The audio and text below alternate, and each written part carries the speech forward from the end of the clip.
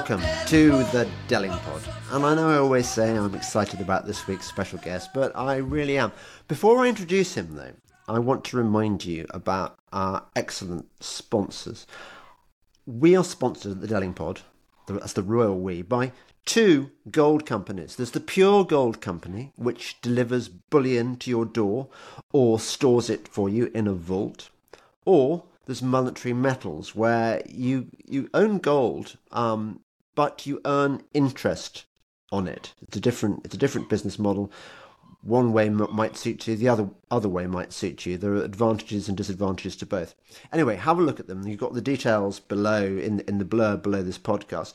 If you want to sponsor my podcast, and I would highly recommend it, if you want to advertise your wares, whatever they might be, but whether it's your holiday home or whether it's some other service you provide, you can do so. Just contact me at jamesdellingpole@icloud.com and we can talk about it.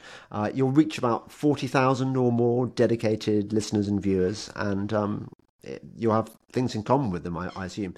Anyway, on to this week's special guest, Alexander Little. Alexander, this is the first time we've met each other, the first time I've even known what you look like, and you contacted me out of the blue. And I think if I hadn't been who I am, I might have found you a bit mad, because you've got this thesis, which I think a lot of people would just go, yeah, it's a bit esoteric. But actually, I'm really excited. I'm really, really looking forward to what you have to tell me about T.S. Eliot. Yeah. And I know that lots of people, because it's always a problem with cultural issues whenever you broach the arts, particularly the high arts, on podcasts, it's quite a turn-off for a lot of people, because not everyone's read T.S. Eliot, for example, let alone is really familiar with his work. And a lot of people would be going, well, why should we care? So before we move on, can we talk a bit about T.S. Eliot and how he's been sold to us? Yeah. Okay. So, I mean, he's supposed to be the greatest poet of the 20th century, isn't he? Sure, that's the niche in the English he language. probably occupies, and a say? real sort of intellectual heavyweight. He's the sort of kingpin of the poetry order of the last 100 years, and he's probably the most heavyweight and difficult poet that ever lived.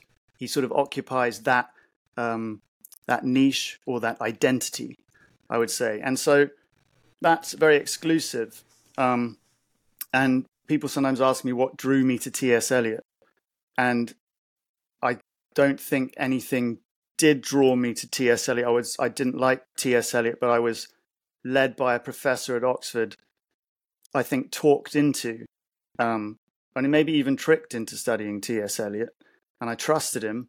And then he dropped a bombshell, and he was probably trying to expose something without getting implicated himself. And I'm not quite sure of his motives exactly. It's taken me years to sort of gather the maturity to be more closer to his age, to understand what he was trying to do. And so I come at it from a very different angle, the opposite angle from what most people do. And so what I learned really was something that debunks that stuff. Well, yeah, okay. Before we go on and you tell me your story, I just want to establish more ground with T.S. Eliot. So I remember when I first studied T.S. Eliot, and it was in the sixth form. It might have been even in the Oxbridge class at my school, because in those days you used to stay on an extra term and do Oxbridge. But certainly when we studied T.S. Eliot, it was like you'd finally arrived as an English student. You were dealing with the big boys stuff now, and it was complicated. And you felt like you'd finally sort of broached Everest. Did you have that same experience? Well, I didn't study it at school, but I experienced it at university, and it was like that. So what I have to say will probably annoy people who are into T.S. Eliot. It's a sort of like Mensa club, if you know what I mean. You know, people who are into T.S. Eliot think they're very clever. I do know what you mean. And that's how it's introduced to people. So a lot of people are put off, except those clever people in the clever part, the clever go on. stream. You're sounding quite faint. That's not good.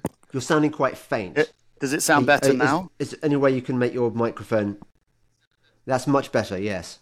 Okay, so say that again, explain your point about Mensa. Well, I think that with T.S. Eliot, what you find is that people feel excluded and don't like it, who in the general public perhaps, but the people who feel that they're clever, they find a vindication in T.S. Eliot, and they associate with him. And that's the sort of niche that Eliot occupies, and that's how you're usually introduced to him. For example, studying English literature at university, you're studying poetry, and that's usually about emotion and creativity. And then you suddenly come across T.S. Eliot, and it's like you're studying science or maths or something, and there are these footnotes everywhere, and there are these references to other works, and people who enjoy Eliot who feel that in his work there are references, they can sort of name drop authors who he refers to with his literary allusions and quotations, which are in his poetry. So it's for people who want to show that they're clever, they might identify with T.S. Eliot and quote T.S. Eliot, and that's where he often comes up. And of course, that rubs other people up the wrong way, because it seems like some people showing off their knowledge of culture and art and literature. So that's probably how. But he is. I mean, to be fair,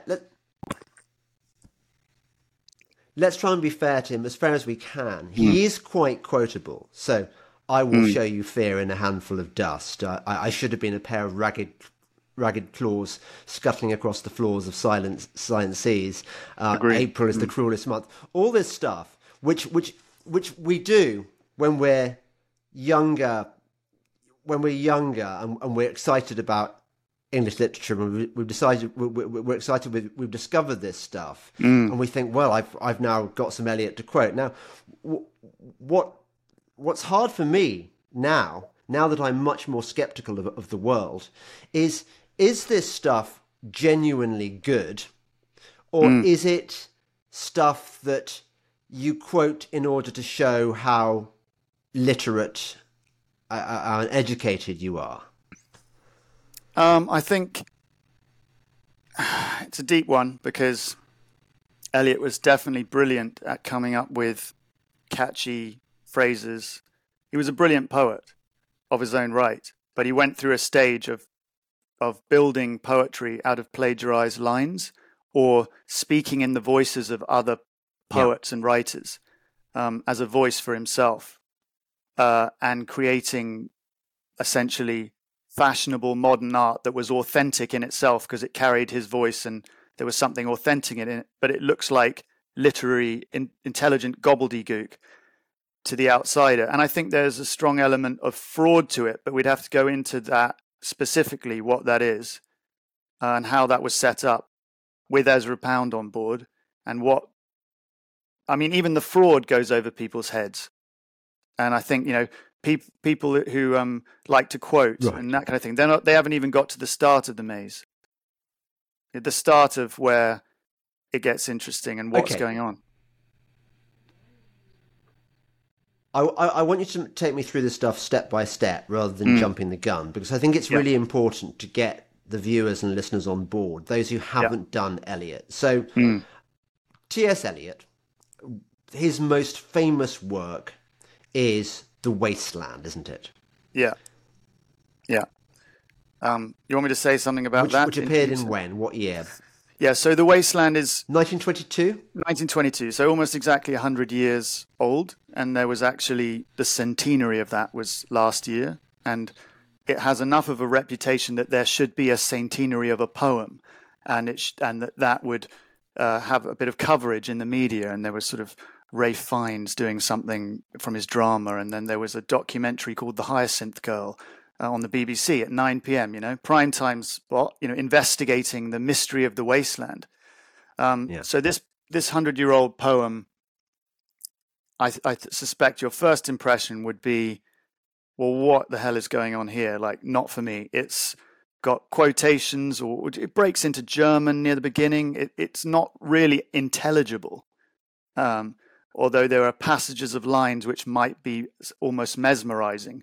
It's sort of broken up into different sections, which here's a monologue here and there's something going on here. And it's not written to be legible in the ordinary narrative sense that you'd read a story. And then and then you'll only be introduced to it in a classroom context. So then you'll be told something which won't necessarily make sense to you, and you'll have to perhaps pretend to sort of get it, to not feel that you don't get it. And you might be told that it's impersonal. And is that even a word? What is that in terms of poetry? And it's not about any of the conventional things that poetry is supposed to be about, but no one seems to be able to put a finger on exactly what the point of it all is, except that it's great. You take that for granted because it's gone down as great, and it's there to be studied because it's got a lot of references to other works, perhaps. But there's one of the definitions of that poem is that it's somehow ambiguous, and you're not really supposed to look for an answer, or you don't get it, perhaps, or that might be taking away from its greatness, reductive somehow. So you're looking at this 12-page poem in 5 parts, which has textual notes by the author, referring you to certain texts and I suppose acknowledging some of the quotations that are in it. And then you might recognize some of the quotations, and I guess you might feel pleased with yourself if you did, but you might not if you're just studying in school, or even if you're quite well read, you might not. You'd feel very smug, wouldn't you? You might feel smug, and maybe you're justified in that, and then you might feel, oh, I understand where he's coming from. But the thing is, it's almost so limitlessly ambiguous, especially if you don't go into it in a forensic way and really figure out what that is. There are so many levels on which you can interpret it freely, and people establish, I think, a connection with it that they feel is violated, perhaps if it's analyzed in that forensic way, because it might take away from what you've projected onto it, or what you've taken from it, what it means to you. So it's kind of sacred. Can I just ask you something? I've got this theory on The Wasteland, which is that wherever it's taught, the default assumption is this is a preeminent work of literature. This is greatness.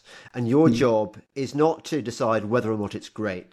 That has already been decided for you. It is part of the pantheon. And your job is merely to gaze on it with a mixture of awe and curiosity as you examine the richness of the sources, the bits of Sanskrit and the references to Antony and Cleopatra, the barge she sat in, and the references to Webster. Oh, keep the dog far hence, that's friends to man, and so on and so forth. So it's a bit like a sort of a literary wank fest. Where you just sort of congratulate yourself on your good taste and your good fortune in being exposed to this work. So was this the case from the moment it came out? Was everyone going, wow, this is the business? No, certainly not. Or I think it was a generational thing. So the older generation despised it because it undermined everything they thought poetry was on purpose. So it was very radical when it was published, this new form of poetry that no one can make head or tail of. And there's a sort of amused admiration in the early reviews by good reviewers who sort of say, well, is this a joke? And it's quite clever. I think the cleverest things that were ever said about it were in the first reviews. And after that, it just all goes, becomes worse and worse until it's almost a farce. As people follow the directions in the textual notes, which were a joke. and take them seriously. And then Eliot becomes established in the canon, and a misunderstanding then presides and still prevails. But yeah, at first it was a radical change. Okay. And not. It was almost like considered by the people who wanted it to come through, wanted the changes that Pound was promoting and the modernists were promoting at that time. These were the new poets we'll of the 20s. Come on to Pound in a second, because you can't just drop them in there. Yeah. People don't know who Pound is, I'm sure, but hardly anyone knows who Pound is. Well, yeah, but agreed. Before we come on to him, there were people who were ready for it, who were saying, "Oh, this is an immediate skeptical. masterpiece." Yeah, there were people who were, there's a battle. It becomes a culture war, really, in the literary world, because there are people who are backing this kind of verse, and then the wasteland becomes sort of the cry, the war cry of that movement, and people rally around that, and there are people resisting it. And I guess the forces of change and originality won that, and there was nothing anyone could do about it. But it takes a while for that to take effect. So Eliot has a delayed effect, where his reputation grows and grows over the decades, and it's diminished now, and he's forgotten. But he's as a popular poet, Have we heard of any of the people who were against him? I mean, any big names that we still remember? There might have been. I would need to go and to be sure that I get that right. They wouldn't be huge names, not like names that anyone's heard of, but literary people would have heard of those, some of them, but basically, no, I mean, they would have been like fusty reviewers a little bit compared with giants. They weren't giants. Okay, but the trenderati, the people who were looking for the neophiliacs, were a bit like the kind of people who championed Stravinsky's Rite of Spring, or whatever, because the same things were happening in music and in art, weren't they? And I would say, the poetry, the poetry scene was the last there. I think there's a bit of a delay. The poetry scene were the last in the modernist revolution, I would say. The literary scene came after music and art. So, I mean, Eliot was walking into a space that was already being trailblazed. So it wasn't that much resistance left. You know what I mean? Right. It was, the scene was ready for it. And Pound and Eliot, as we'll come on to, Pound, they gave people what it was ready for. So Eliot famously, well, famous to those who know anything about it at all, was worked in a bank. He had the most boring job in the world, probably because he felt that by having a boring job, it would be a contrast. It would leave him free to let his creative side flourish, untainted by his job. Was at this point in life, at 1922, was he? I mean, was he? How old was he? Early 30s. It's about 33. His story was he was from Harvard. He's American, actually. He's born in St. Louis. He went to Harvard. Yeah. And he was going to become a Harvard professor of philosophy. He was doing a doctorate, and he moved over to Oxford to pursue that. And he'd never been published. This was in about 1914 when he moved to Oxford. He'd never been published. And he met this poet, Ezra Pound, who was at the middle of the art scene, who took him under his wing. And he started Eliot, got him published in 1917 for the first time, with Prufrock and other observations. You quoted, I should have been a pair of ragged claws. And the other line that's famous maybe is, I have measured out my life with coffee spoons.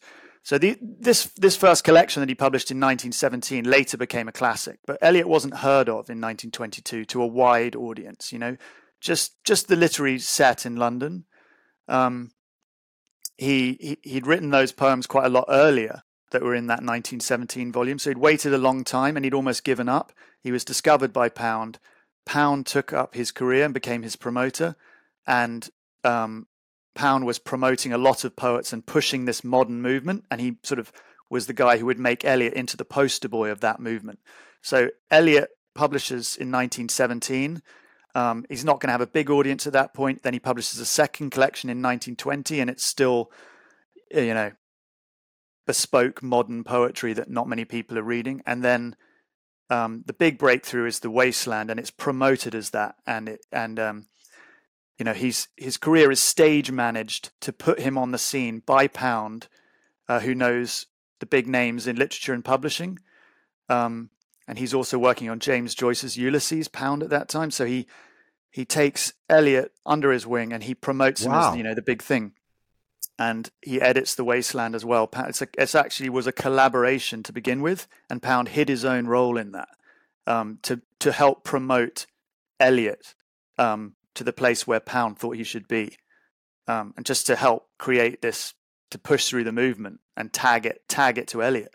And so in 1922, that was launched, and it actually really impressed a whole generation of younger people. People were into poetry then, and it seemed to speak for people, and in a way that's hard to understand now, and I have difficulty fully understanding. It sort of tapped into something, some collective consciousness or something, and it became a hit, a genuine hit. And then over time, more and more people discovered it, and Eliot became a household name, like a Picasso of poetry, a Picasso in the literary world, a big name. And a big famous guy whose name is up in lights, a household name, because of The Wasteland. And then he followed it up with some other poems. Well, I suppose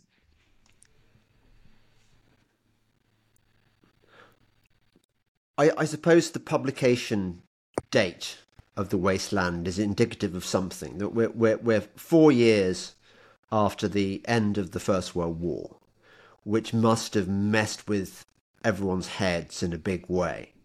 And so they were looking for something that would take them away from this, that would make them understand the world in a different way, that would make sense of things, maybe making sense of things through the senseless. Maybe the thing about The Wasteland that appealed to them was that it was so obscure and didn't try and sort of impose too much meaning. And maybe that, I don't know. I mean, things are possible. Or it could just have been a fabrication, wasn't it? I mean, it was dedicated to Ezra Pound, Emilio Fabro. That's what he said, wasn't it, at the beginning? So Ezra Pound, who I never really kind of looked into very much because Eliot was bigger, kind of thing. Ezra Pound sounds like the real creator of this whole scene. He was obviously something special. Who was he? Okay, so there's one thing you mentioned I'd just quickly cover before I talk about Pound there. You said that it must have been doing something at the time that appealed to people. And I think here's what gets lost soon after a poem is published, is that it's actually hypnotic in a way, and like a work of magicianship. It taps into the way people think at the time, and it's like a piece of theatre that works, like an illusion that works in the theatre at the time. And that's what it did to people, because it accused people of having the same thoughts as Eliot was and drew them into this spell, right? So that gets lost over time, and it becomes this literary fossil that we talked about, how you were introduced at school, which was nothing like the way it had an impact to begin with, but that gets lost. Now, as for Pound was the mover and shaker. He was this guy from Idaho who just somehow got out of a small town in Idaho, went to Europe, and decided that he was going to be at the heart of the poetry movement. And he just was a sort of man of effect. He just kind of got himself into the middle of the literary scene, found poets who were good, thought he could see who was good, and then he just sort of sacrificed himself to sort of help their careers get going. Now, was his own poetry good? Not really. Like, when you read Pound, there are isolated lines, but a lot of it's sort of like, well, later he went mad, and you can tell it's not even a healthy mad. And it's not quality writing in large passages. It's a lot of quotation stuff that you would recognize from Eliot, but without the hypnotic appeal. So Pound never achieved the popularity of Eliot.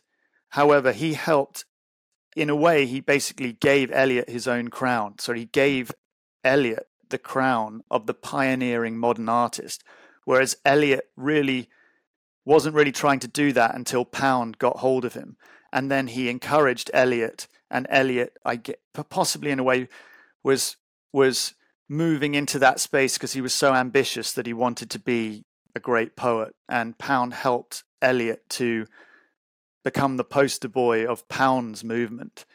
And Eliot, somewhat cynically, I think, occupied that role, which he didn't even believe in.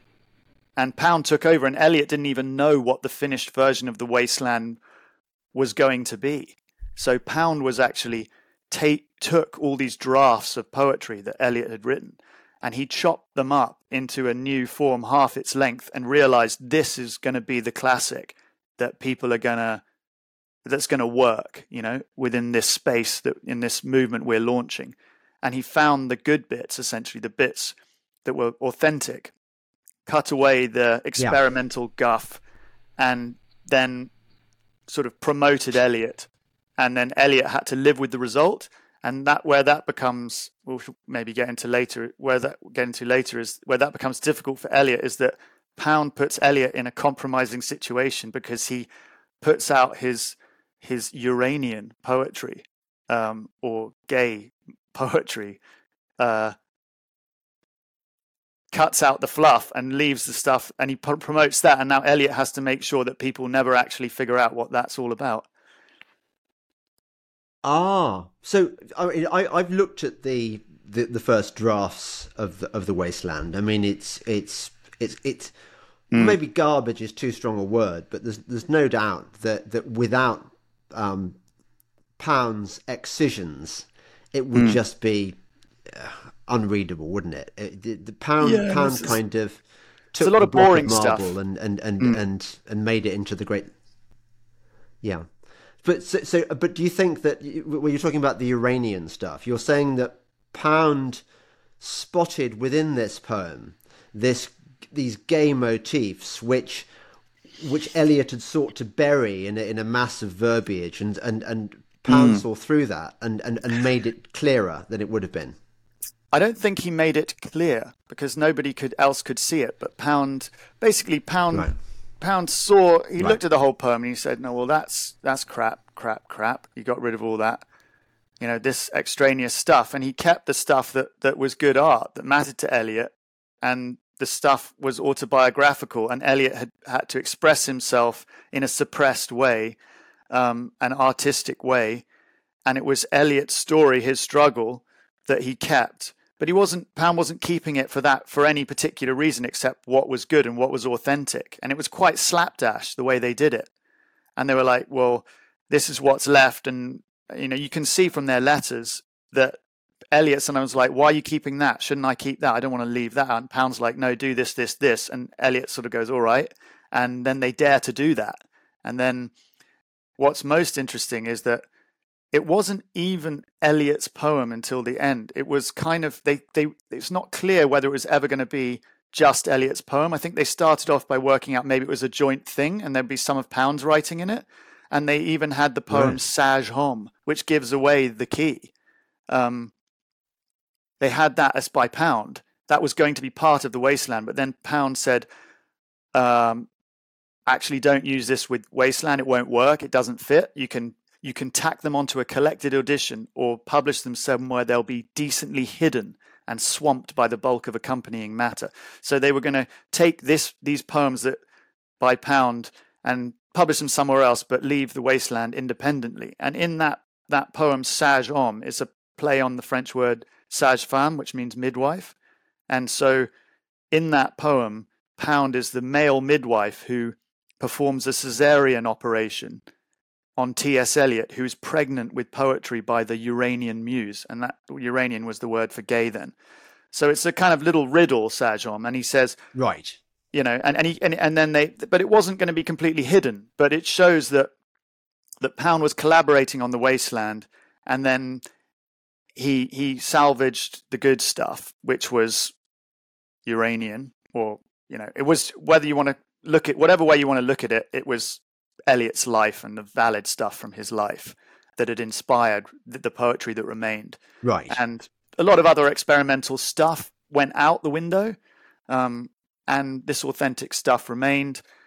And then it was published, and people then, Eliot turned that into a puzzle. Anyway, he wrote it kind of like a puzzle, and lured people in with the explanatory notes, which gave people clues and misdirection. So, of course, people then try to figure out what The Wasteland's about, and that's dangerous for Eliot, because as time goes on, that subject becomes even more criminalized. And so people just get the wrong end of the stick, and it's no one's ever going to figure it out, once you pull that. Yeah. So, and until I spoke to you, Alexander, I had no idea that T.S. Eliot was essentially gay.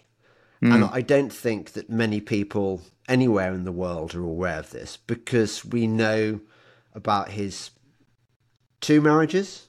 And he was married. He was married to Valerie second time round. Did he have a first wife before that? He married later in life, didn't he? Yeah. So with T.S. Eliot, I would say it's quite possible.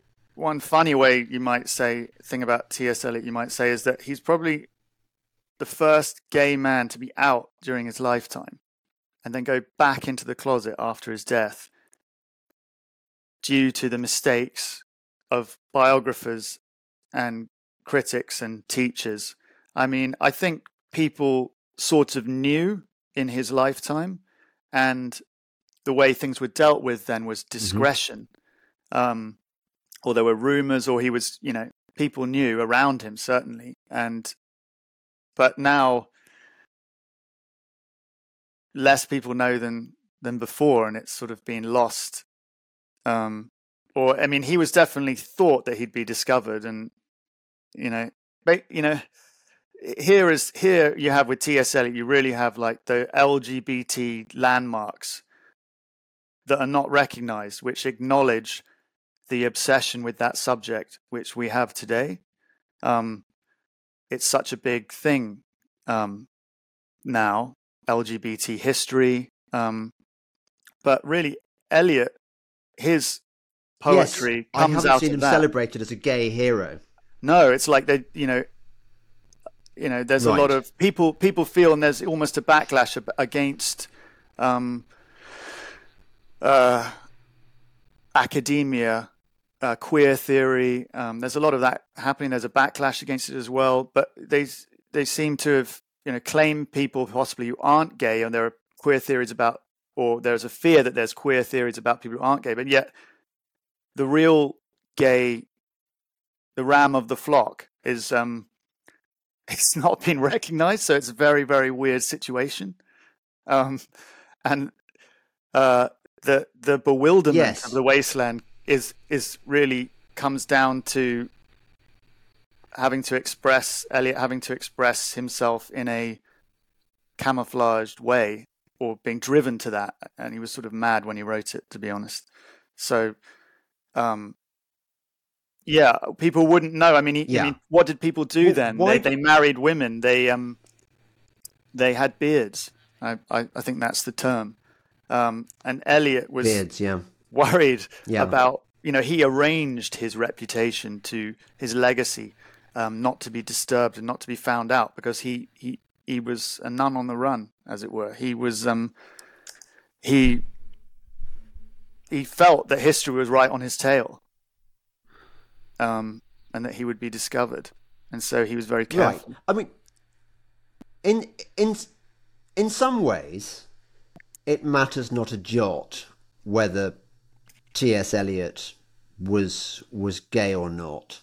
But you've sort of hinted at least one reason why it does matter, which is that it's a sort of it's a misrepresentation of history. I mean, if you're going to study somebody, and if someone's biography affects their work, and you're denying this key biographical detail, then you're kind of missing a piece in the jigsaw, aren't you? I mean, if as you suggest, the Wasteland is really about gay sex, and everyone else is saying, oh no, it's just a richly elusive, fragmentary text about, I don't know, then they've got the wrong end of the stick, haven't they? Yeah, So you can never. How do you you can know never. it's about? It's basically Uranian. So you can never. You just cannot literally understand the Wasteland without understanding that it's about Eliot's life and his love for a man. You just will never ever understand it, and people are okay with that because they don't want to understand it. Maybe, I mean, they like it to be obscure, but you just can't because you just never will. And so I guess it's important on that level. You know, if you think the Wasteland's important and you want to understand it, I guess it matters that he's gay. I mean, this is what I say. I mean, people are willing to disagree with me. I'm sure maybe they will, but most people won't have any idea. So they can go, but it matters on that level, I guess. And I guess it matters as a cultural landmark but then I guess it's important to establish, why do I think that? And, am I right or am I wrong? And, well, I think the only way first of all, in terms of evidence, well, we have what I mentioned, Saint-Jean, Pound and Eliot agree about what the poem is about. Pound writes the poem Saint-Jean, and he says in there that these are the poems of Eliot by the Uranian muse begot. So they're begotten by the Uranian muse, and he says that the mother of the poems is T.S. Eliot, and the muse is their sire. Then he writes, how did the printed infancies result from nuptials thus doubly difficult? If you needs must inquire, know, diligent reader, that on each occasion Ezra performed the Caesarean operation. So this playful poem was meant to summarize Pound's role in Eliot's career, and that was published in 1988. So in the Letters of T.S. Eliot, and it's on, I think it's page 495. You can find it in the public record. It's never really been read somehow properly. It's often read as a reference to Pound's Caesarean operation on the poem, which doesn't really make sense because that's not literally what Saint-Jean says. And you can't really perform a Caesarean on a poem. You perform a Caesarean on a person. And the person was the mother, T.S. Eliot. He doesn't have a vagina because men don't. So he can't give birth to the poems of the gay muse, the Uranian muse. So Ezra performed the Caesarean operation. That's how they were given birth. And that's what the whole thing's about. So if you want to know what it's about, there it is. Eliot writes back, wish to print Caesarean operation in italics on front. So Eliot wanted to publish Saint-Jean with the Wasteland somewhere prominent as a tribute to Pound, or because it was a good, fun poem. So they weren't even actually hiding it to begin with. But Pound advised otherwise. And Eliot dedicated the Wasteland to Pound on the front eventually. And that was suppressed, Saint-Jean. So there's a smoking gun if you need a smoking gun. But then when you go through the poem, once you get the thread, the trail, that it's a love poem for a man named Jean Verdenal, who was a French friend of Eliot's, who Eliot remained in love with after he was killed in the First World War. You then begin to realize that the poem is a kind of send-up of Eliot's life, being married to a woman, but being in love with a dead man. And it's the story of his life in London, living a sort of pretense and finding his way to some kind of spiritual, on a kind of spiritual journey towards some kind of peace or harmony with himself, while having a kind of breakdown in this life and struggling with coming to terms with what he is and in conflict with himself. And there are all kinds of the allusions.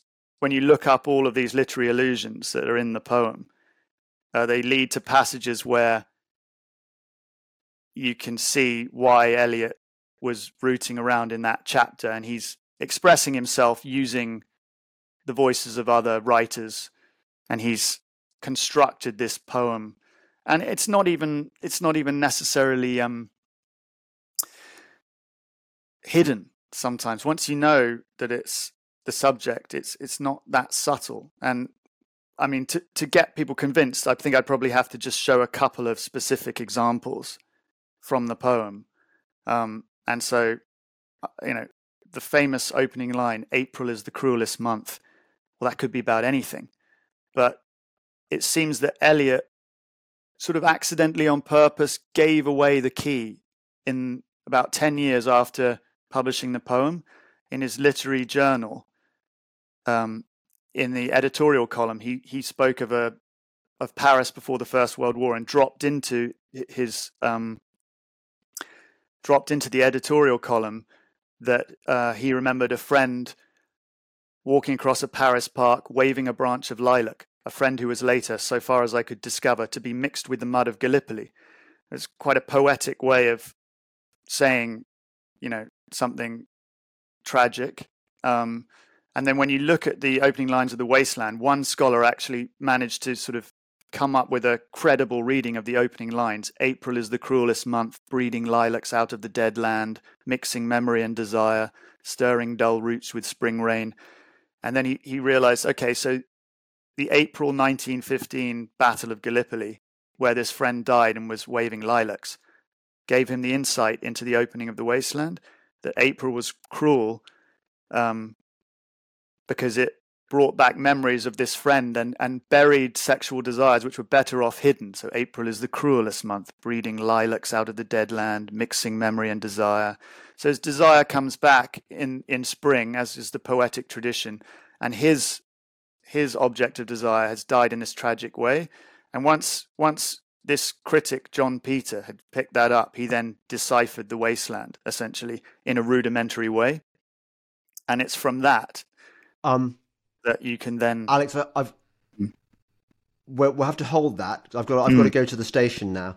Are you going to be around later on today for us to do more? Sure, definitely. Or we can do it tomorrow. Yeah, I'll be around. I've got to go now. So today. Let's hope that...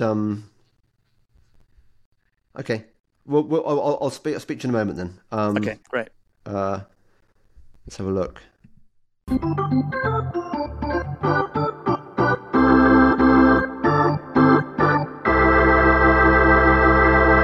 That is really getting on my tits. It's like I'm interviewing across the Atlantic or something, and it's not like it's not a conversation. It's like an interview, which I hate. Yeah, but there we are. We can't do anything about technology. Go in the church and do it. Maybe it's got a quicker connection. I think we'll just do it. Yeah, but I know we've recorded 40 minutes of stuff, so let's not. And it will be sorry, yeah, go ahead. You were telling me about how do we know that this was this chap who was killed in Gallipoli was Eliot's lover? Well, we don't know that they were lovers, actually. We know that they knew each other, and we know that from examining the poem, we can see that the poem is about Eliot's love for him. But we don't know that there was some sort of consummated love affair. But what we do know about them is that they lived in the same, I guess it was a bed and breakfast kind of thing as students in Paris in 1910-11, when Eliot was a visiting student from Harvard and Verdenal was studying medicine. And they developed, we know the address that they lived at. Some academic research has been done into Verdenal's life because a professor named John Peter in the 50s published an interpretation of The Wasteland, which basically solved it to anyone who is objective. You could see, well, that's so coherent and it's got to be right, and so simple. And he interpreted it as a sort of life of through the eyes of someone who's distraught and is in love with someone who's died and is unhappy in their marriage and living in London. And, John Peter blew the lid on it. And then he sent the copy of his published literary essay to Eliot to push Eliot into acknowledging that this was the answer, because that's what Peter needed to sort of get his career confirmed, get the article confirmed. And he was a professor in Canada who went on to some eminence, and he'd been brought up under Leavis, this top critic at Cambridge. And Peter basically... Leavis? Yeah, the Leavis, yeah. So all of these critics knew... Yes, Queenie Leavis. Is that what they called him? I don't know. But Peter basically sent that essay to Eliot, and then Eliot threatened to sue him unless it was suppressed, which is a remarkable move. And the essay was suppressed for 17 years. And it was published again after Eliot's death, and then Peter, and that was in 1969, and then Peter and his colleagues at the top of the industry just kind of like didn't mention it. It didn't reach the public. And Peter never tried to prove that he was right, because it sort of debunked what the academic order had written about the wasteland, and it exposed everyone in a case of the emperor's new clothes. So Peter had deciphered the poem, but he'd never actually said that it was about Eliot's personal life. And Eliot just sort of preemptively suppressed the essay, which made it obvious that he had something to hide, and it was about his personal life. I mean, it was very obvious when you read that essay that it's valid and it must be about T.S. Eliot. And so Peter opened the door, and then slowly over time, there's been some research into who the real person, who is the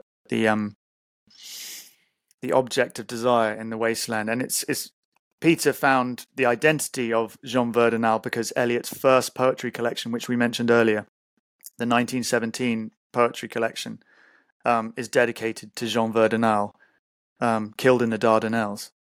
So it's the same guy who was, the Dardanelles are the site of Gallipoli. So Peter put two and two together, but he didn't mention that in his original essay. Actually, Peter was also an attorney, a barrister. So he was being careful not to identify Eliot with the narrator of The Wasteland for legal reasons. But anyway, Eliot stomped on it, and it was a well-known article in the academic community, and it sort of trounces every other theory, really, but it's never really got round to people, the general public. So yeah, there's been some scholarship looking into the life of Jean Verdenal, and it's just not fully acknowledged his role in the wasteland. Although some people in the critical community might say it is in order to dismiss that. No one's ever really just in a comprehensive way, just line by line, gone through the wasteland and shown what it means to a student audience. And then there are complicated reasons for that as well, probably. We'd have to get into that as well. Well, this is where it gets interesting, isn't it? Because, okay, so far as evidence that the Wasteland is a gay love poem or a suppressed gay love poem, we've got the biographical detail that you just mentioned, and there's more. There's letters that they were lovers, but there's something romantic in that. How should I give people an idea? So we mentioned that there was the centenary of the Wasteland, and there was this documentary, The Hyacinth Girl. And in this documentary, put out by the BBC, it explores Eliot's love affair with Emily Hale, who is supposed to be the Hyacinth Girl, according to an Eliot biographer who worked on that documentary. The only problem with that is that there is no girl at all. There is no Hyacinth girl. There's just 2 lines in the poem in inverted commas showing that they're reported speech, where someone says, "You gave me hyacinths first a year ago. They called me the Hyacinth girl." End quote. "Yet when we came back, late, from the hyacinth garden, your arms full and your hair wet, I could not speak. My eyes failed. I was neither living nor dead, looking into the heart of life, the silence." It's a sort of quotation followed by an internal monologue. Now, anyone could have said, "They called me the Hyacinth girl." Doesn't actually say who that is or state their gender. Now, you just assume that there's a girl because someone says they were called a girl. You'd be completely be forgiven for thinking it must be a girl. But hyacinths were actually a well-known and even risky symbol of gay love that derived from the myth of Hyacinthus and Apollo, which is from Ovid. And for example, Oscar Wilde, Hyacinthus and Apollo were lovers in Greek myth, and it was sort of the go-to myth from antiquity that gay culture could have in Victorian times. And so, for example, Oscar Wilde, who's probably the most famous example of that culture in late Victorian times, and the trial was a big scandal. He was prosecuted partly on the evidence of a note comparing himself to Apollo and his lover, Lord Alfred Douglas Bosie, to Hyacinthus. And it was partly on the basis of that note that the prosecution took into evidence that he was convicted of gross indecency, and that was covered in the papers. So Byron would call his boys hyacinths. So hyacinths were like a very prominent and even dangerous symbol of gay love. So in the Wasteland you have, "You gave me hyacinths first a year ago. They called me the Hyacinth girl. Yet when we came back late from the hyacinth garden," and Eliot capitalizes the hyacinth there for no reason. It's just to give away that it's about the myth. And that's not a girl talking. That's actually him. T.S. Eliot is the Hyacinth girl. But like Kaiser Soze and The Usual Suspects, he just walks off and the usual suspects are left there with the critics talking about them. Emily Hale, whatever it takes that you want it to be, to sell a newspaper. But no, it's T.S. Eliot, and no one's even noticed. Probably T.S. Eliot. We can't prove it, but it's the man. Yeah. And we know it's about Verdunal as well, because that hyacinth garden scene is framed by quotations from Wagner's opera Tristan and Isolde about doomed lovers.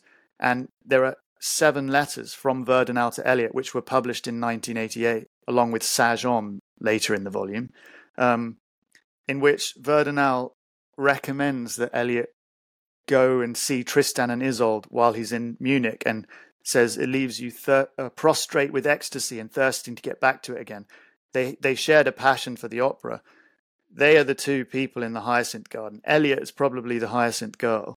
If you just read it grammatically, carefully, it's not necessarily hidden. There's maybe a bit of sleight of hand, but there's no fraud. It doesn't say it's a girl. It's just a man saying, "They call me the Hyacinth girl." And when you know that, it reads better. And then this moment of ecstasy ends with, it begins with this scene with a sailor singing in the mast from Tristan and Isolde, and ends with Isolde's death. Those are the 2 quotations. So it's really talking about Eliot's own passion and ardor and the death of his beloved, and it's slightly disguised. And then Pound writes on the manuscript, which was hidden for 50 years, Marianne, which is the word for a effeminate homosexual. And no critic has ever actually explained what that's about. And Pound was even asked when he was 89 or 88 what he meant. And he either made something up or he'd forgotten, because it actually says on the notes of the manuscript of The Wasteland, which was edited by Valerie Eliot, Eliot's widow, who lived till 2012. She says, "Pound said this, but nothing has ever been found to authenticate what he said, and it's an open question what that meant."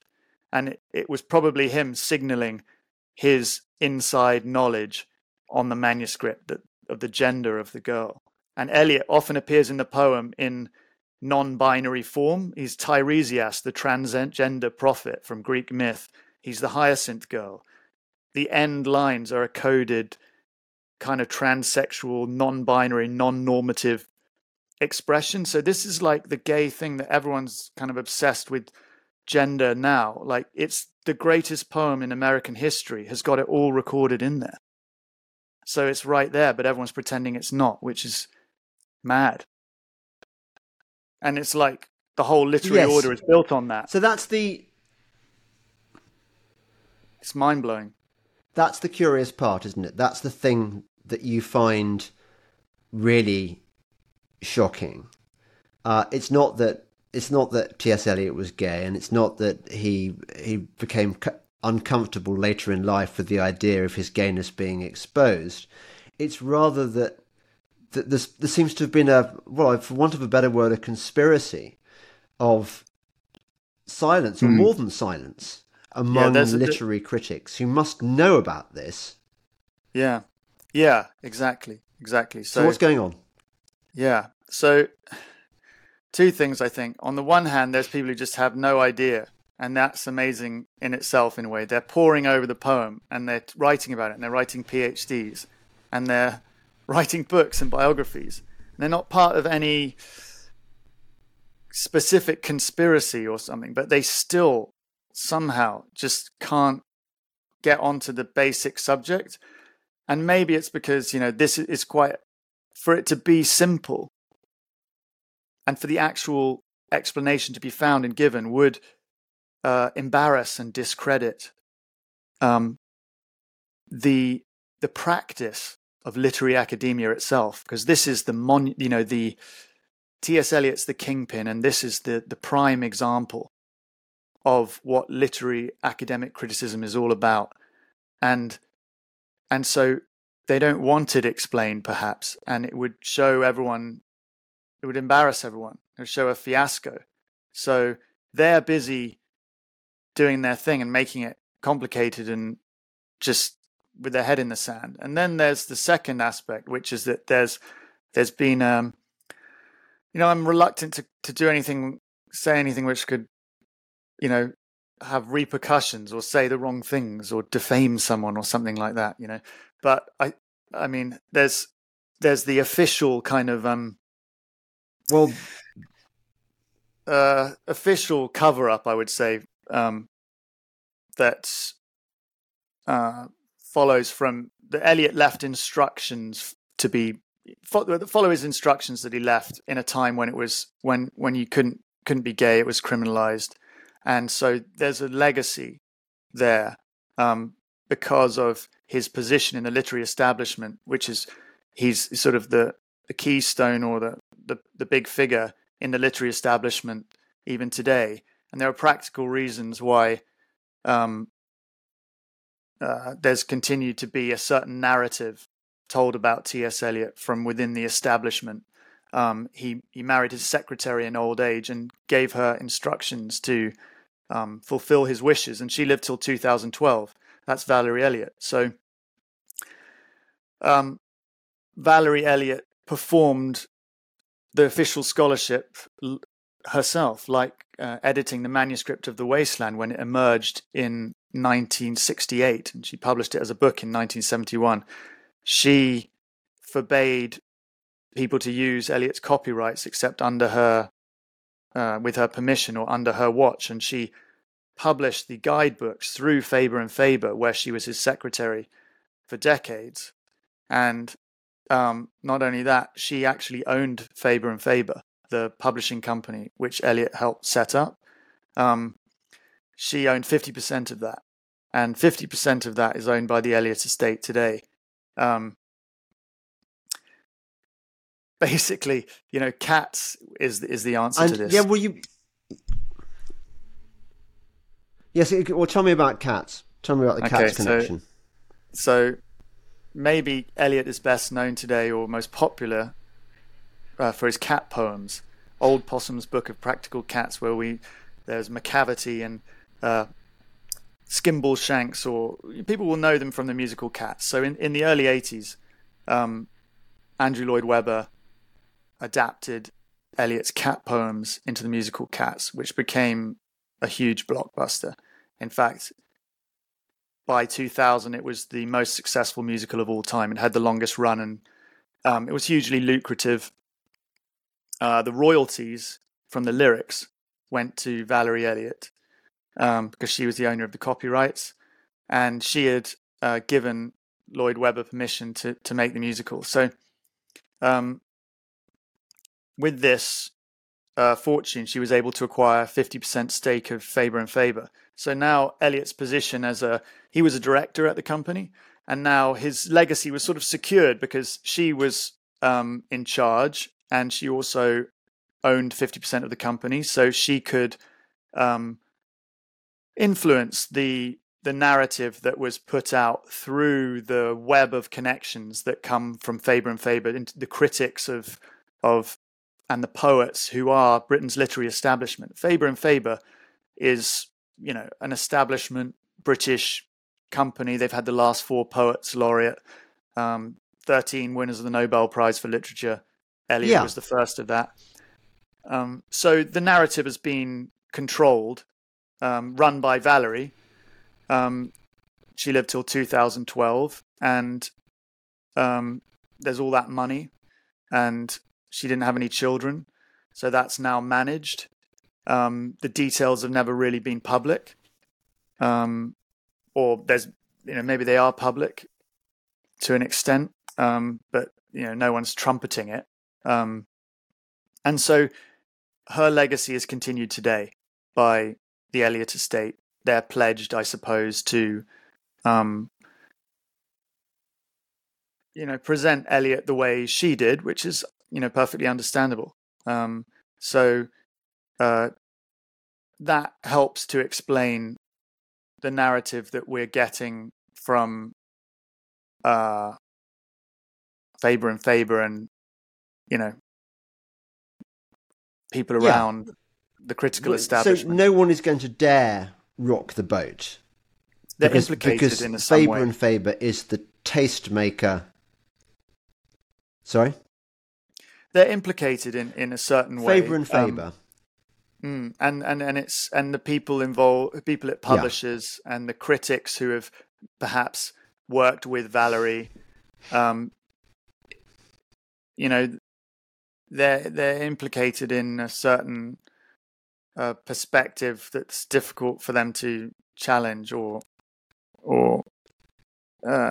there's, by implicated I mean they're sort of, that's their point of view, and they've held to that, and it's very difficult to reverse that now, without saying that you've been wrong before, So it'd need a very sudden overhaul for something like that to come out and change, because this has been the view for decades, and the narrative is coming from, Eliot's the leader, and his poetry and his style maybe is part of the brand even, of highbrow literature that they're promoting. So they're still putting out books of explanatory notes about Eliot that are very old fashioned, let's say, and they're just not really interested in digging up and looking in a forensic way what it's really about. In fact, they've told me when I've asked to quote Eliot that they oppose on Eliot's behalf that kind of explanation of the wasteland. Although that was some years ago. I don't know, times have changed, maybe they would change their opinion. But that does explain why they're not explaining it themselves. I think there's a misunderstanding over there. They don't know what it's really about, and they seem to be committed in principle not to explaining the poem along those lines, which I think is a mistake. But but tell me how you became personally involved in this. Why do you care? Tell me the story about why you. Yeah, so I may have mentioned at the beginning there was a professor at Oxford who encouraged me to study Eliot. There was a special authors paper that was coming up, which you have to choose, one of the kingpins of big names in English literature, and Eliot was on the list. And then either arbitrarily or for other reasons, Professor Wordsworth was his name. He was a relative of William Wordsworth and an eminent scholar. He encouraged me to study the Wasteland manuscript, and I was very reluctant to do that, but he kept telling me that it was worth pursuing. And he even said things about Pound, which I now look back on, and said that Pound was it was a joint effort. But Pound to me was just this crazy poet who was convicted of, or not convicted, but imprisoned in an insane asylum and was indicted for treason by the US government. So he was an anti-Semite. What did I want to do with him? Nothing. And but Wordsworth I trusted. He said that didn't really come into it, and so I did study Eliot. And then Wordsworth suggested I go and find John Peters' essay on the Wasteland from the 1960s, saying that there was a theory that he remembered that it was a love poem for a man. So I had to do a double take when Wordsworth said that, because it just didn't compute at all. How could the Wasteland, which we talked about how it was introduced, as a name-dropping, clever poem, not a name-dropping, where you sort of feel smug about finding some quotations that you recognized. When I knew it like that, how could it be a love poem? And for a man, did he mean a gay love poem? It wasn't even clear at first. And then Wordsworth said, that seemed to be the point. Eliot used his solicitors to have the essay suppressed. So that was the beginning of my following the trail, and I managed to find Peters' essay. And when I found Peters' essay that had been written originally in 1952, suppressed by T.S. Eliot, and reprinted in 1969, I read it and realized, well, this is so obviously right. I went back to Wordsworth and I said, well, how come you know about this and it's not already proven and sort of part of history and well known? And he didn't really have an explanation for that. And he sort of said no one would care actually what the poem's about. He was kind of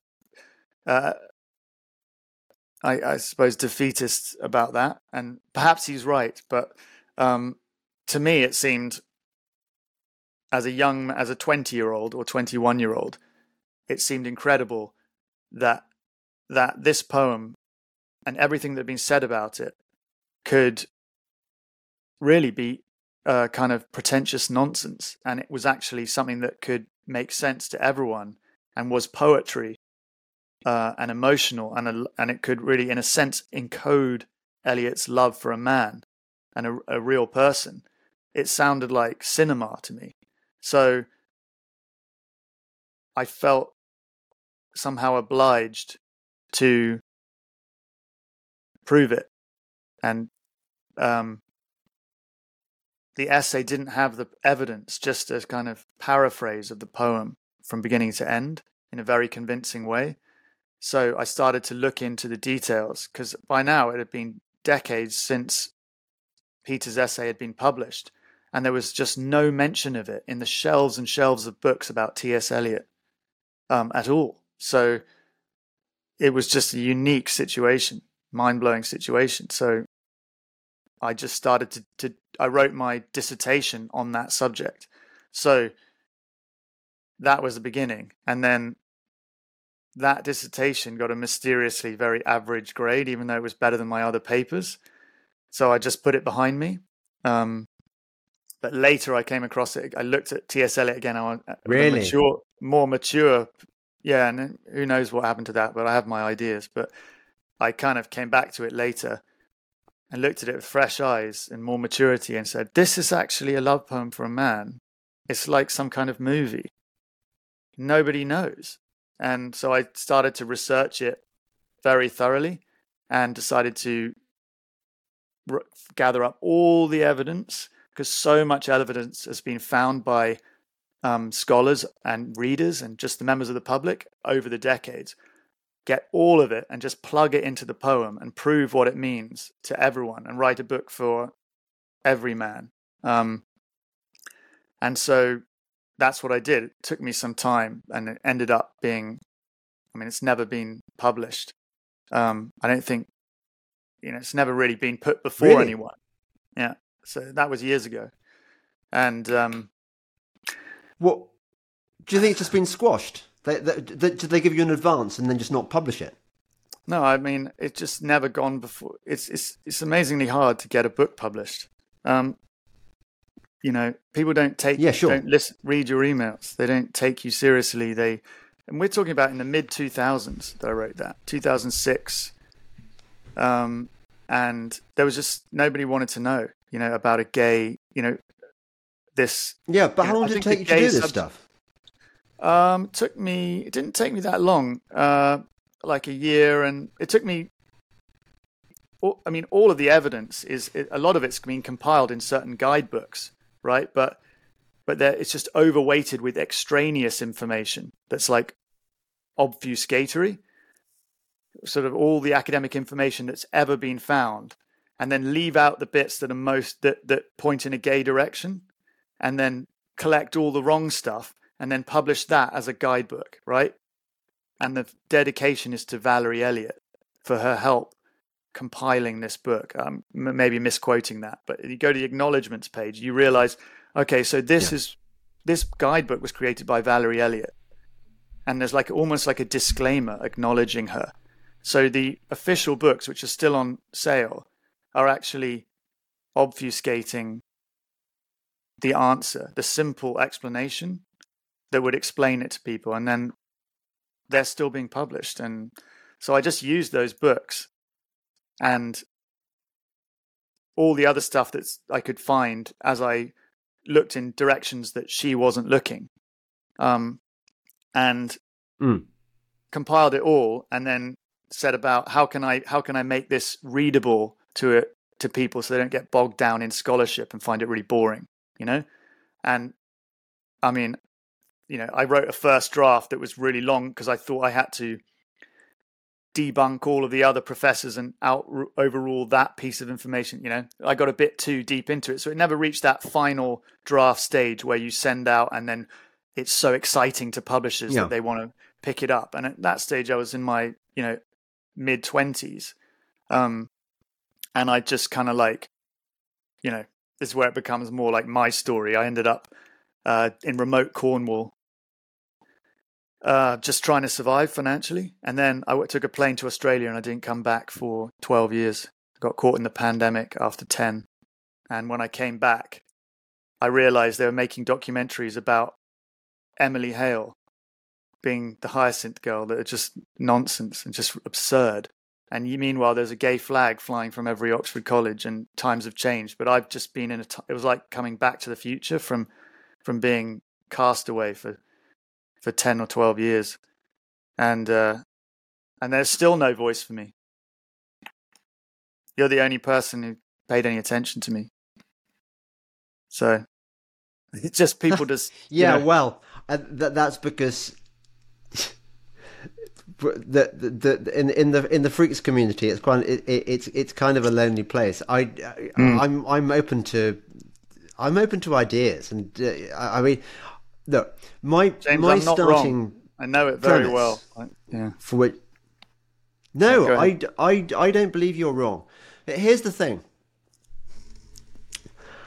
The reason I find this stuff interesting is because in the last 3 years, I've come to the conclusion that almost everything we are told is a lie or a misdirection at best.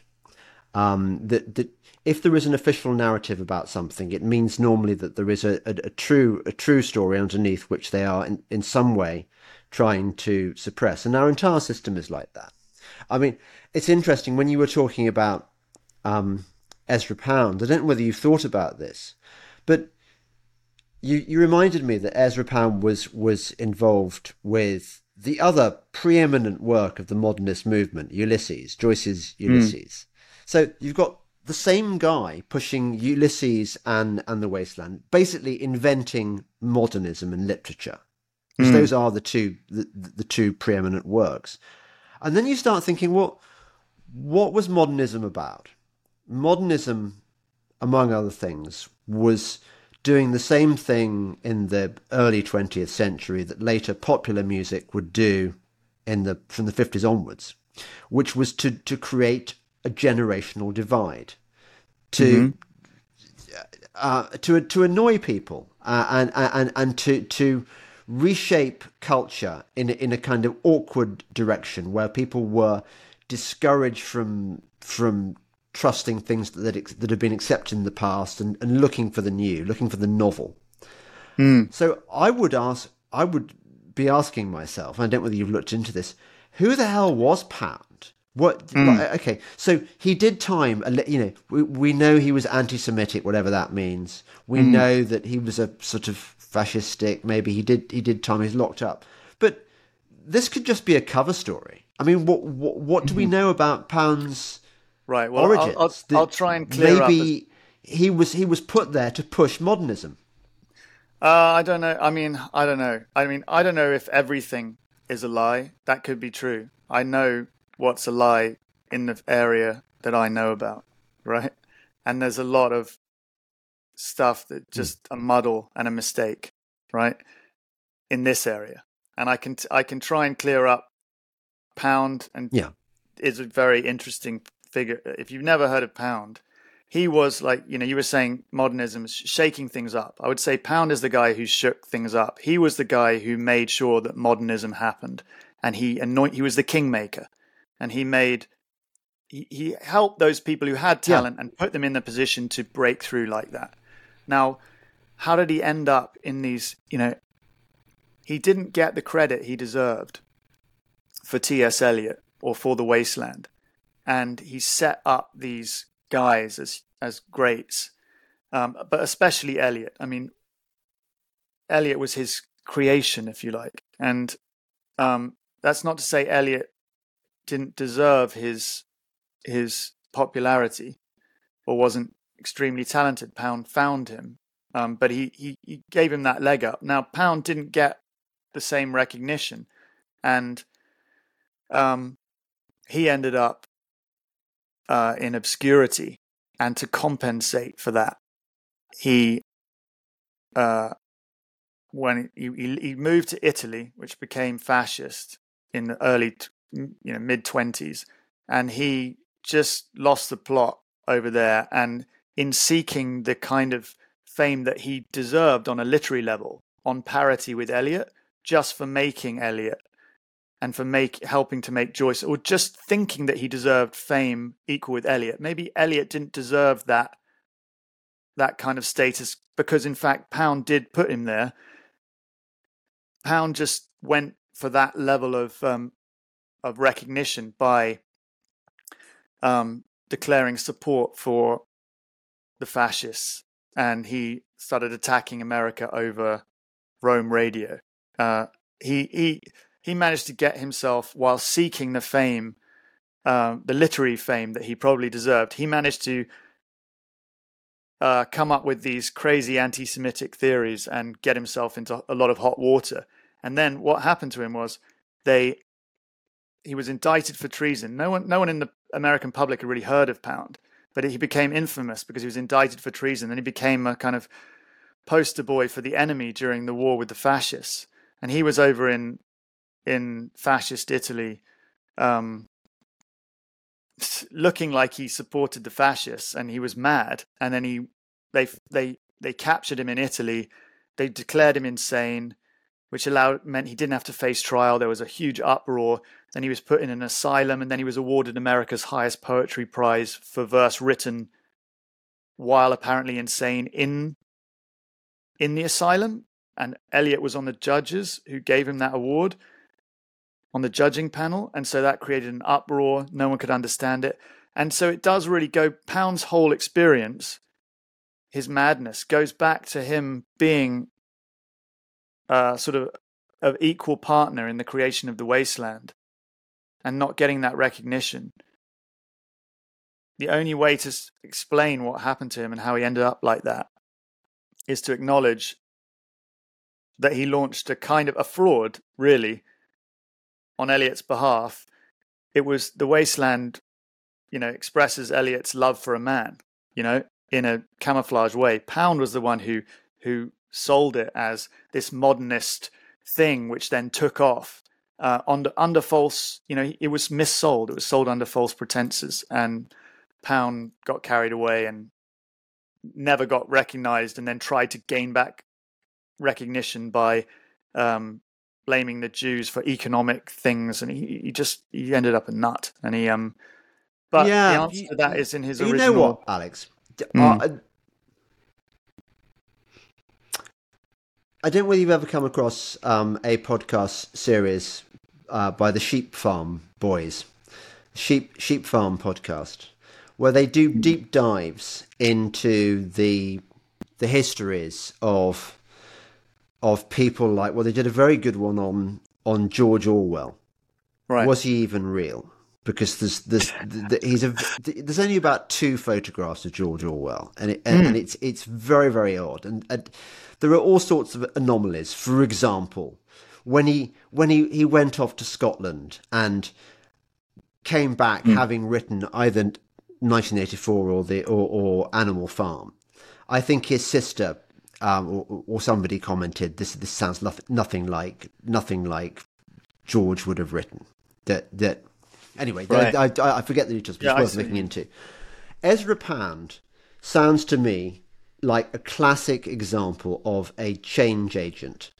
That when you said there are aspects of his story that don't make sense, the stuff about being in Italy, being tried for treason, but getting off because of insanity, pleading insanity, and being awarded this prize. Modernism was not some natural organic thing that sprung out of. It had to be invented. It had to be. You needed a tastemaker, a kingmaker, just like Faber and Faber became a kingmaker. You need these things to push the underlying agenda. Yeah. So on the surface, you've got modernism. Oh yeah, it's a reaction to the Victorians or whatever. But actually, it's not really what it's about. It's about something else. These things are manufactured, I think. Okay, well, I would say that's true. I may disagree, but I think it's worth looking into. Yeah, okay, but I feel that all I can tell you is maybe maybe it's a bit literary for many people, but I mean, there's this guy Pound. He is the tastemaker. He's the mover and shaker. He manufactures T.S. Eliot. He never gets his recognition. He ends up barking mad and becomes infamous, accusing the Jews of financial conspiracy, and that's why he's important, and he's going to broker peace between Roosevelt and Japan, and that's who Pound thinks he is. He thinks he's the most important man in the world, and he's given the microphone by the fascists. And this madman is brought in and treated sympathetically by the U.S. Army psychiatrists, because they can see there's something more to this story, and he's not just a fascist villain. He's something else. He's this eccentric poet who's well connected, and what's happened here, and they can't get to the bottom of it. But the way you get the bottom of it is T.S. Eliot's behind the crime. T.S. Eliot has gotten away with an illusion which Pound helped him. He's McCavity, you're saying. He's a brilliant illusionist, and he's in a way you could say he's just like McCavity. Well, McCavity is actually Professor Moriarty from Sherlock Holmes. Eliot plagiarized. Eliot plagiarized a description of Professor Moriarty from Sherlock Holmes stories, and then word for word to create McCavity. So Eliot worked in ways like that people don't know, and he, like I said, he's the Hyacinth Girl, and 100 years later people think it's Emily Hale, who was one of his beards. So there's way more genius going on here. Yeah. But it's of a different kind than people think. And Pound collaborated in the illusion that made Eliot great. Pound got the raw end of the prawn. He ended up over there in Italy, and he only got his fame when he got convicted, or he got indicted for treason and put in an insane asylum in Washington, D.C. for how long was it? 12 years or something. And Eliot led the judges who gave him the Bollingen Prize, which created an outrage. So Pound got some recognition, but he was nuts by then, and it couldn't be undone. Things couldn't be undone that had happened. And Eliot escaped detection. And he still has, and he set things up. He was powerful enough that he could get people as his accessories. And he laid Chinese whispers among his supporters in the critics, who have sent Lyndall Gordon, even now, on a 50-year excursion in the wrong direction, to think that Emily Hale was who Eliot was in love with.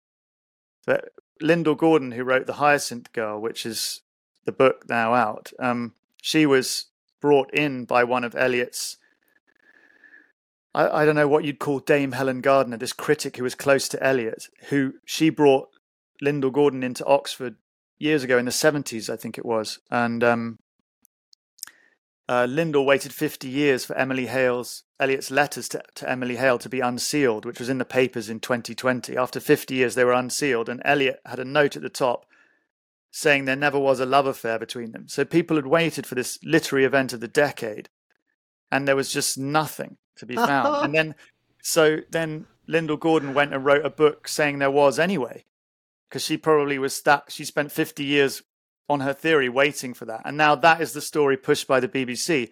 But like, if people knew what was really going on, the BBC would have to withdraw that program, apologize, and make another one, because there would be an outrage, because it's tramping all over LGBTQ history. And that's the real situation. Well, nobody. It's too big. Nobody for listening to this podcast would expect anything other than the BBC to be promoting lies about everything. I was thinking, I was just reminding myself while you were talking about what a great borrower Eliot was. Or, you know, talent borrows, genius steals, and he was a literary thief, wasn't he? So he was. His famous poem about the journey of the Magi, which is often quoted at Christmas and often read out at Christmas, at school Christmas carol concerts and things, and that was lifted wholesale. Well, the first few lines were lifted from a sermon by Lancelot Andrews, who was the main translator of the King James Bible. So and he's I mean, one way of putting this is he's richly elusive. That he's just very well read, and he's referencing all these authors. Another, he's a great plagiarist. He's just ripping off right, left, and centre. I mean, I'm a fan of Eliot. I haven't learned the Wasteland, but I learned the first of the four quartets by heart a while ago, and I enjoy it. It's great. And Burnt Norton. So I'm not trying to diss Eliot, but I think what you say about the Eliot industry is, well, maybe it's esoteric for too esoteric for some of my viewers and listeners, but I think a lot of people are going to be interested. Now, I want you to take me really down the rabbit hole, and tell me about your other stuff. Tell me about Harry Potter. You just mentioned this out of the blue before we did the podcast, and I thought, this sounds interesting. Well, in some ways, you know, I'm reluctant to bring it up in some ways, because, you know, there's one sort of empirical, scientific or literary thing on one side, you know, which I think, you know, requires evidence and proof, and I'm serious about that. Yeah. Then there's a mystical side that's T.S. Eliot, and then there's me. And when I followed Professor Wordsworth's trail down the rabbit hole, ultimately I ended up in a place where I had to contemplate, how did I get here? Who is this T.S. Eliot? Because I thought that I was just going to show that this poem was about a love for a man, and I ended up with this kind of nemesis who is able to pull off these illusions and this ambiguous stuff, and I took him on in a way to try, and I thought that I was doing him a favor because he was gay, and I was you know, in a time of more justice, I was bringing this out, and I ended up coming up against the conspiracy or cover-up that he'd left, the legacy of that he'd set up. And then I ended up in a tent in Australia, you know, in my late 20s, looking at what had happened to me over the previous years and how I got involved in so much confusion. This diabolical cloud of confusion had just descended on me. and everyone was confused. Nobody could figure out what had happened to me. And it's like I'd been wiped out. And then I sort of came to a religious realization when I was in Bali in a remote place. I basically gave up the Eliot thing, and I was surfing and just kind of like ended up where I ended up after getting some teaching work overseas, and with a fresh perspective on it, I came to this, I will say, realization, although I know people won't believe me and that doesn't really matter, but I came to the realization that my own life was tied into the Harry Potter stories, which sounds completely mad. But I came to the realization this fable actually overlaps with real life, and not just my life, but just events that have happened. And this came, but I mean, it's hard to say exactly how you come to that kind of understanding, but I just recognized those stories and some of the things that I'd been through, and you wouldn't really be able to see it unless you were there and it happened to you, I guess. But I recognized intuitively something in those stories and could see that Rowling had somehow tapped into something that was really going on. And there is, basically T.S. Eliot, in some way that's hard to explain, is Voldemort. And there is a Voldemort. And I realized Wordsworth is like a Dumbledore, and those things were shot at Oxford. And I'd gone through something, including starting at boarding school, which was connected to what J.K. Rowling was writing about. And it's, if you like, it's a kind of a psychic thing. She came up with these stories on a train. They just landed in her head. And she came up with the casual vacancy on a plane, she said. Now, you wouldn't expect, and it was through a religious... This is the... Sorry. We got a delay. It's kind of... I don't discount any of what you're saying, but you... So... Let me go on a bit more, so it's a bit more probably convincing. Won't have come across... Yeah, go on then, tell me. Okay, so... And I'll tell you what I know, or rather what I've heard. Okay, so... Eliot was this Christian poet and very spiritual man, and there's sort of spooky stuff. I would, some critics described him as demonic, and there's some spooky stuff that I went through, which made me associate him with Voldemort, but not in the sense of like, you might think, oh, he's like Voldemort. I mean, he literally is somehow connected to Voldemort. There are events that happened in, around and just after the time the Harry Potter books were coming out that match kind of the story of Voldemort with his upper class conspiracy of followers, how he sort of, denied love and sought immortality. Well, I found a connection there, I guess, with my life. If you want to debunk, if you want to sort of not believe it, but I also, and some people will believe it, some people have open enough mind if they're told more to get that. But, and I felt that it had something to do with Christianity, and that anything's actually possible when you really have some kind of religious belief. And I don't mean just believing whatever you want. I mean, once you have a spiritual belief, and I'm sure many viewers do and can believe things. Well, at a certain point, J.K. Rowling came out with The Casual Vacancy. And this is her first book after Harry Potter. It came out in 2012. And it, again, I felt like the connection to T.S. Eliot continued out of beyond Harry Potter into that, because that is set in the village where T.S. Eliot is buried. And the plot is like the events that happened there around that time. However, she can't have based the book on that, because that only came out 6 months later. And she said she came up with it years earlier on on a plane. And, T.S. Eliot is buried in this village called East Coker in Somerset and near Yeovil. And Rowling set her book in a village near Yarville, which is based on Yeovil.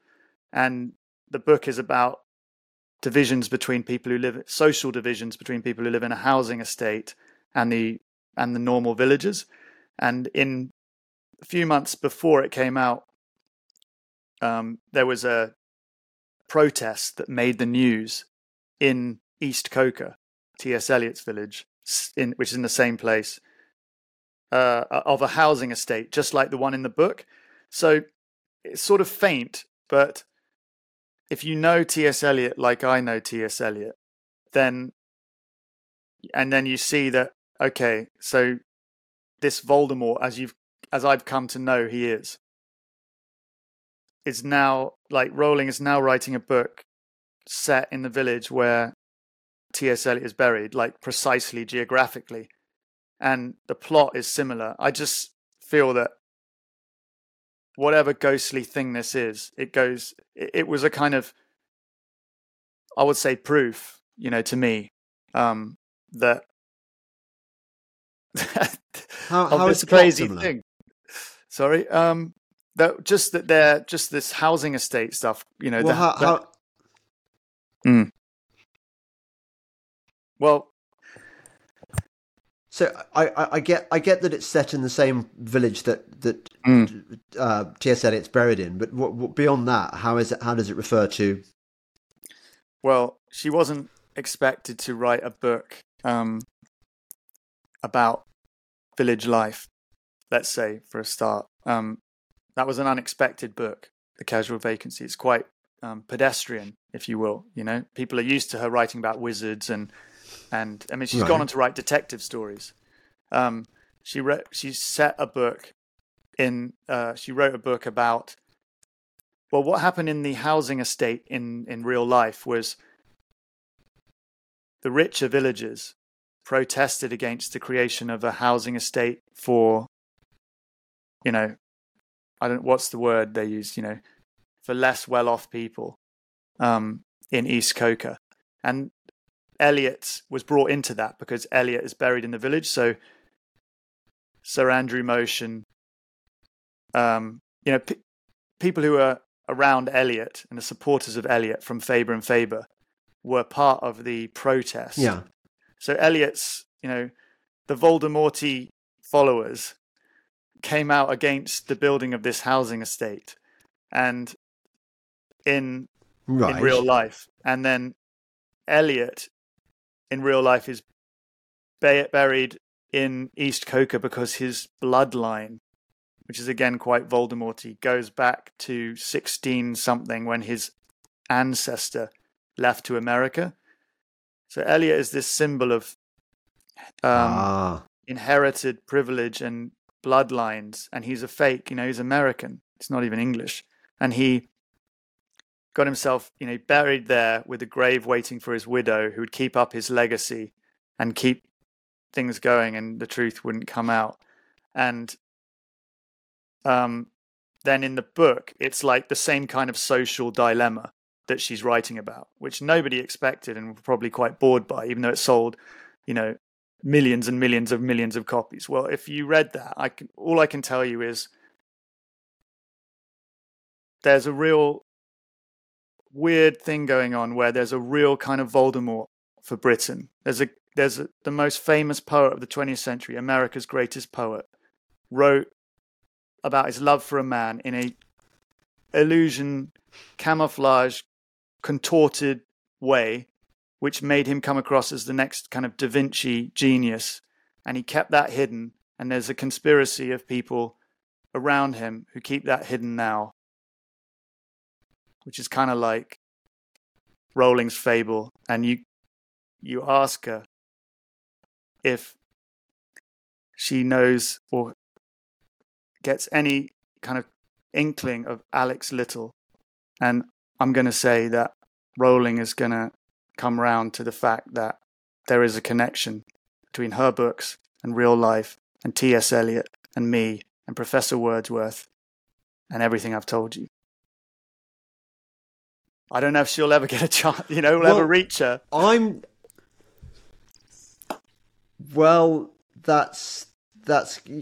think you've sort of put a breadcrumb trail which people could follow, but it's not. But the birds could easily peck away those breadcrumbs at this point. It's not. Well, I think it's some sort of God thing here, some kind of message from God, but it's hard to get across in a podcast. Well, you see, Alex, I'm with you. I'm with you on this because I had a sort of similar late-ish life conversion in the last 3 years, and I think that the scales do fall from your eyes when you have an experience like this, and you get insights that perhaps you wouldn't otherwise have had, and you do get connected to God basically, and you realize that you understand your life and its purpose much better than you did before when you were just flailing around trying to find meaning from it. So I'm this I'm is totally not really a there. literary quest. It's some sort of religious quest that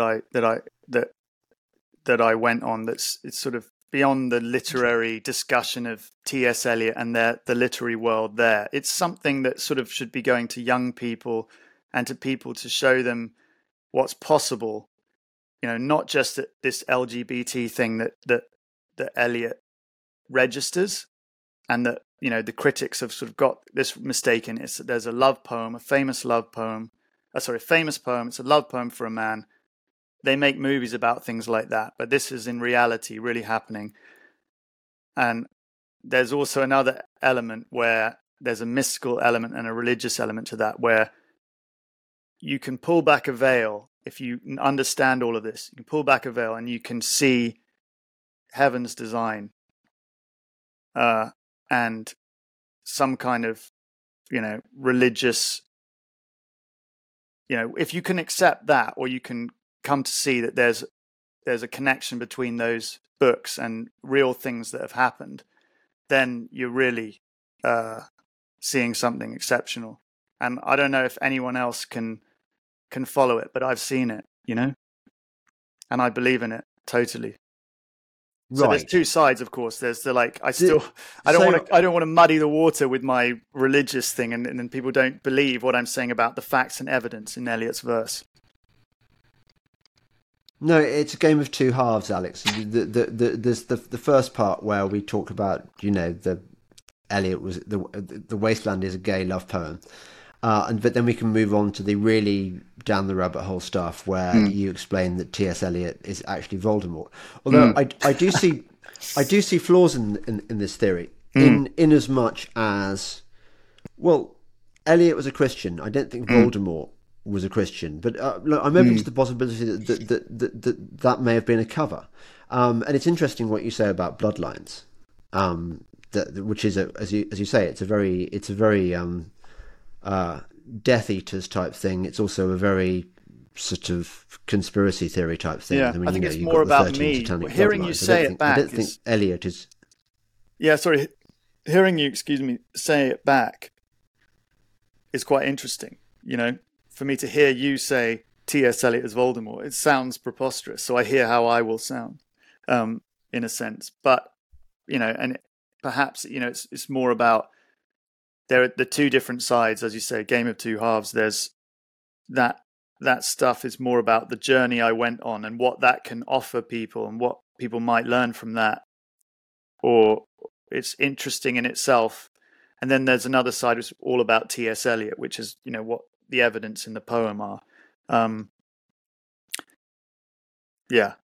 Well, I think what I'm trying to do more is to encourage you to have the courage of your convictions. You see, unlike most people who would talk to you, you're talking to somebody who actually is completely open to this kind of crazy stuff. I mean, I want to sort of subject it to a certain amount of critical rigor insofar as it's possible to apply critical rigor to something so esoteric and possibly spiritual. Look, I mean, there could be parallels. There's all sorts of stuff you may not be aware of about the Harry Potter thing. I mean, there are those who say that no no literary, no, well, I don't know whether literary is the right word. No book series would ever have achieved such prominence if it did not have a purpose beyond its ostensible function, which is to entertain kiddies. Entertain kiddies. That actually there are those who say that really it is to implant it, to corrupt our culture, particularly children, with notions about black magic and wizards and warlocks and stuff, and to take them away from the Christian message, which would be very much my view, and perhaps could be yours as a Christian too. I mean, there's well, it's undoubtedly had a deleterious influence on our children's culture, and the fact that it's become this phenomenon, I think, is very suspicious. Now, there's a person, an alleged person. He's probably a collection of people who blogs under the name of Miles Mathis. Miles Mathis is probably not a person, but probably I've heard it suggested that he's actually a kind of a CIA disinformation operation, and that one of the things that these disinformations do is that they're called limited hangout, where they give you a certain amount of true information and muddy the waters with false information, so that people like me and possibly you can look at this stuff and go, "Hey, this is really interesting. That makes sense." But they put in enough disinformation for you not to be sure what the truth is and what not. But the Mathis person collective, whatever it is, has posited that J.K. Rowling, Joanne Rowling, was just a front. That she actually comes from one of the Bloodlines families, and that she was chosen to put this stuff together, which had been, and the story about it coming to her on a train, according to Mathis, it was dictated to her by one of the Mitford sisters. It had all been plotted out. Now, I can't vouch for this. How could one possibly? Maybe she really did write it in a cafe in Edinburgh or whatever. But there is definitely something about the whole Harry Potter series, the phenomenon of it, which doesn't make sense. I agree. Now, I mean, the reception, the critical reception. Yeah. Do you mean the critical reception or just the huge popularity of it? I mean, the critics were not everything, right? Everything about it. So I don't know about what you're saying, but I can say what, the way I formulated it from putting myself in the middle of it. Some people would just say, I would, the way I looked at it was that, it took off. I think it was written by J.K. Rowling. I don't know why do things take off like that. It's definitely not something that, as an author, she kind of, tried to accomplish or expected to accomplish. Obviously, she faced a lot of criticism for writing about black magic, but. I don't know. Oh, she didn't though, Alexander. Come on, that's nonsense. She's had very little. I think in the beginning, but now not. She's established part of culture. Very little. I think the Christian right originally. I mean, look. There could be a Christian purpose in it. Oh, what Christian in the success right? of those books? No way. No. Well, what if they do have a resemblance with real life, which is more important than books about wizards and witches, and that it's there is a real life thing that in the fabric of life that is tied. If people could see that there's real events and our real world is represented in those books, then people would be able to see a supernatural dimension that we're part of some other consciousness that's around, that's watching us. And when you know that, and you can, if they are connected to real events, then, and the purpose behind it is a Christian one, then that's there for people to see. I mean, well, it's obvious. It's purpose. I mean, I think it goes without saying that the purpose is a Christian one. I mean, I think for me that's a given. I would say that if I were your tutor at what college were you at? St. Catherine's. What was your college? St. Catherine's. Okay, so if I were your tutor at St. Cat's, I would be saying, Alexander, you've done some really, really interesting stuff, way above undergraduate level, and I want you to come back and do a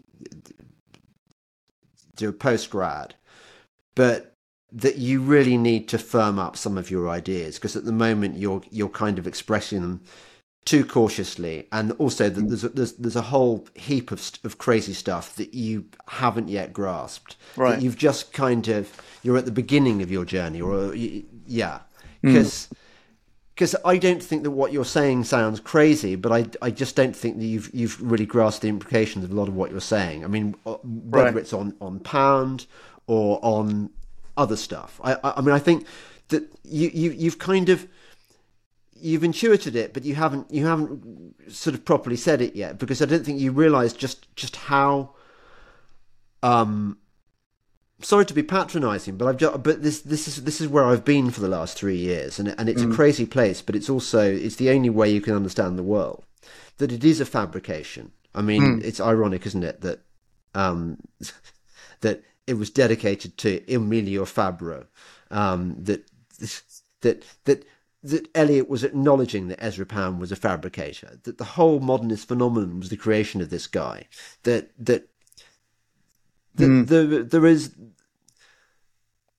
are more things in heaven and earth than are dreamt, Horatio, than are dreamt of in your philosophy. I think that's what it comes down to, and that was, of course, written by the Earl of Oxford in his scriptorium. That literary figures, whether they be high culture things like T.S. Eliot, or popular culture things like J.K. Rowling, they're fabrications to a degree.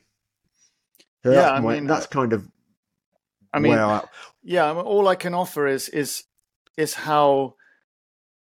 what I know about Eliot and Pound, and how wrong this famous poem has been read, and how that exposes, when you see that, it's sort of amazing to see a kind of confederacy of dunces there, and that the critics have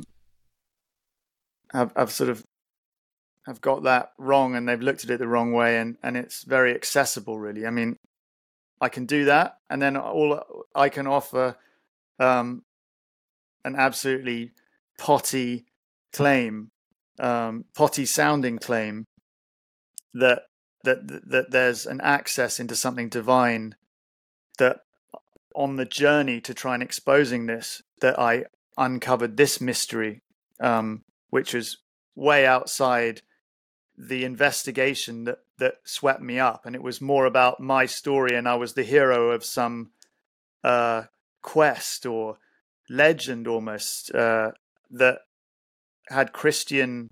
It was like I'd become the knight in the wasteland who has to go for the grail. Like it was living through in real life a legend, just like those legends in myth, and things would happen which would allow me to get to the next stage, and I'd be reminded of my purpose. And I was on this journey, and then I came to the revelation, hang on a second, like I'm this unsupposing ordinary person, but now I think that this has reached the stage where it only makes sense when these Harry Potter books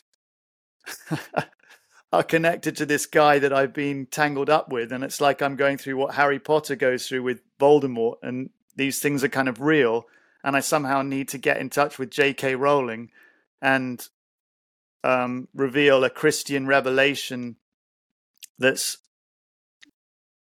that's coming through her work. So maybe it's not really, maybe the end of it all is not black magic and doing things wrong, but maybe there is a Christian purpose working through it that's going to justify that, and that these are innocent books for children, perhaps, but without the Christian revelation, they're not that innocent. But with the Christian revelation added in, it all makes sense, and that's all I can offer. I mean, I don't know what kind of proof people need for such extraordinary claims, or if they'll even take an interest. But that's all I can. I don't know about these other things, like I've been limited to this thing that I've been focused on, and just trying to not even get that stuff out. I've forgotten about that. I'm trying to dig that up out of my memory. Like, where was I 10 years ago in my tent in Australia, kind of feeling like there's something magical going on around me, and how am I ever going to get out of this? And will anyone believe me? And probably not even being that. It's more when you get back to Britain and put on some headphones and talk on a podcast that things become incredible. When you're actually out there in the third world or in the midst of life, things that are very credible. All kinds of things, spiritual things, and so. Well, I'm sure you'll have prompted a few. Yeah. Well, thank you, Alexander. By the way, just before we go, I'm curious. What do you do now?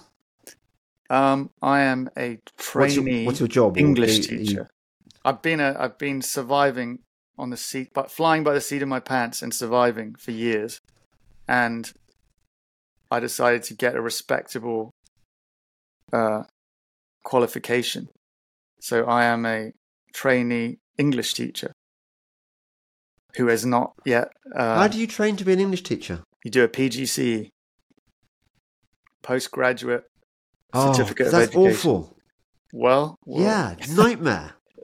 They're not real, are they? It just has to fill your head with bullshit, so that you can. It's not about learning how to teach. It's learning how to. Well, I need the piece of paper. Teach. I need I'm actually half Australian. Yeah, I know. Poor sod. Yeah. Well, that's what I'm doing next year. That's what I'm doing next year, and we'll see how it goes.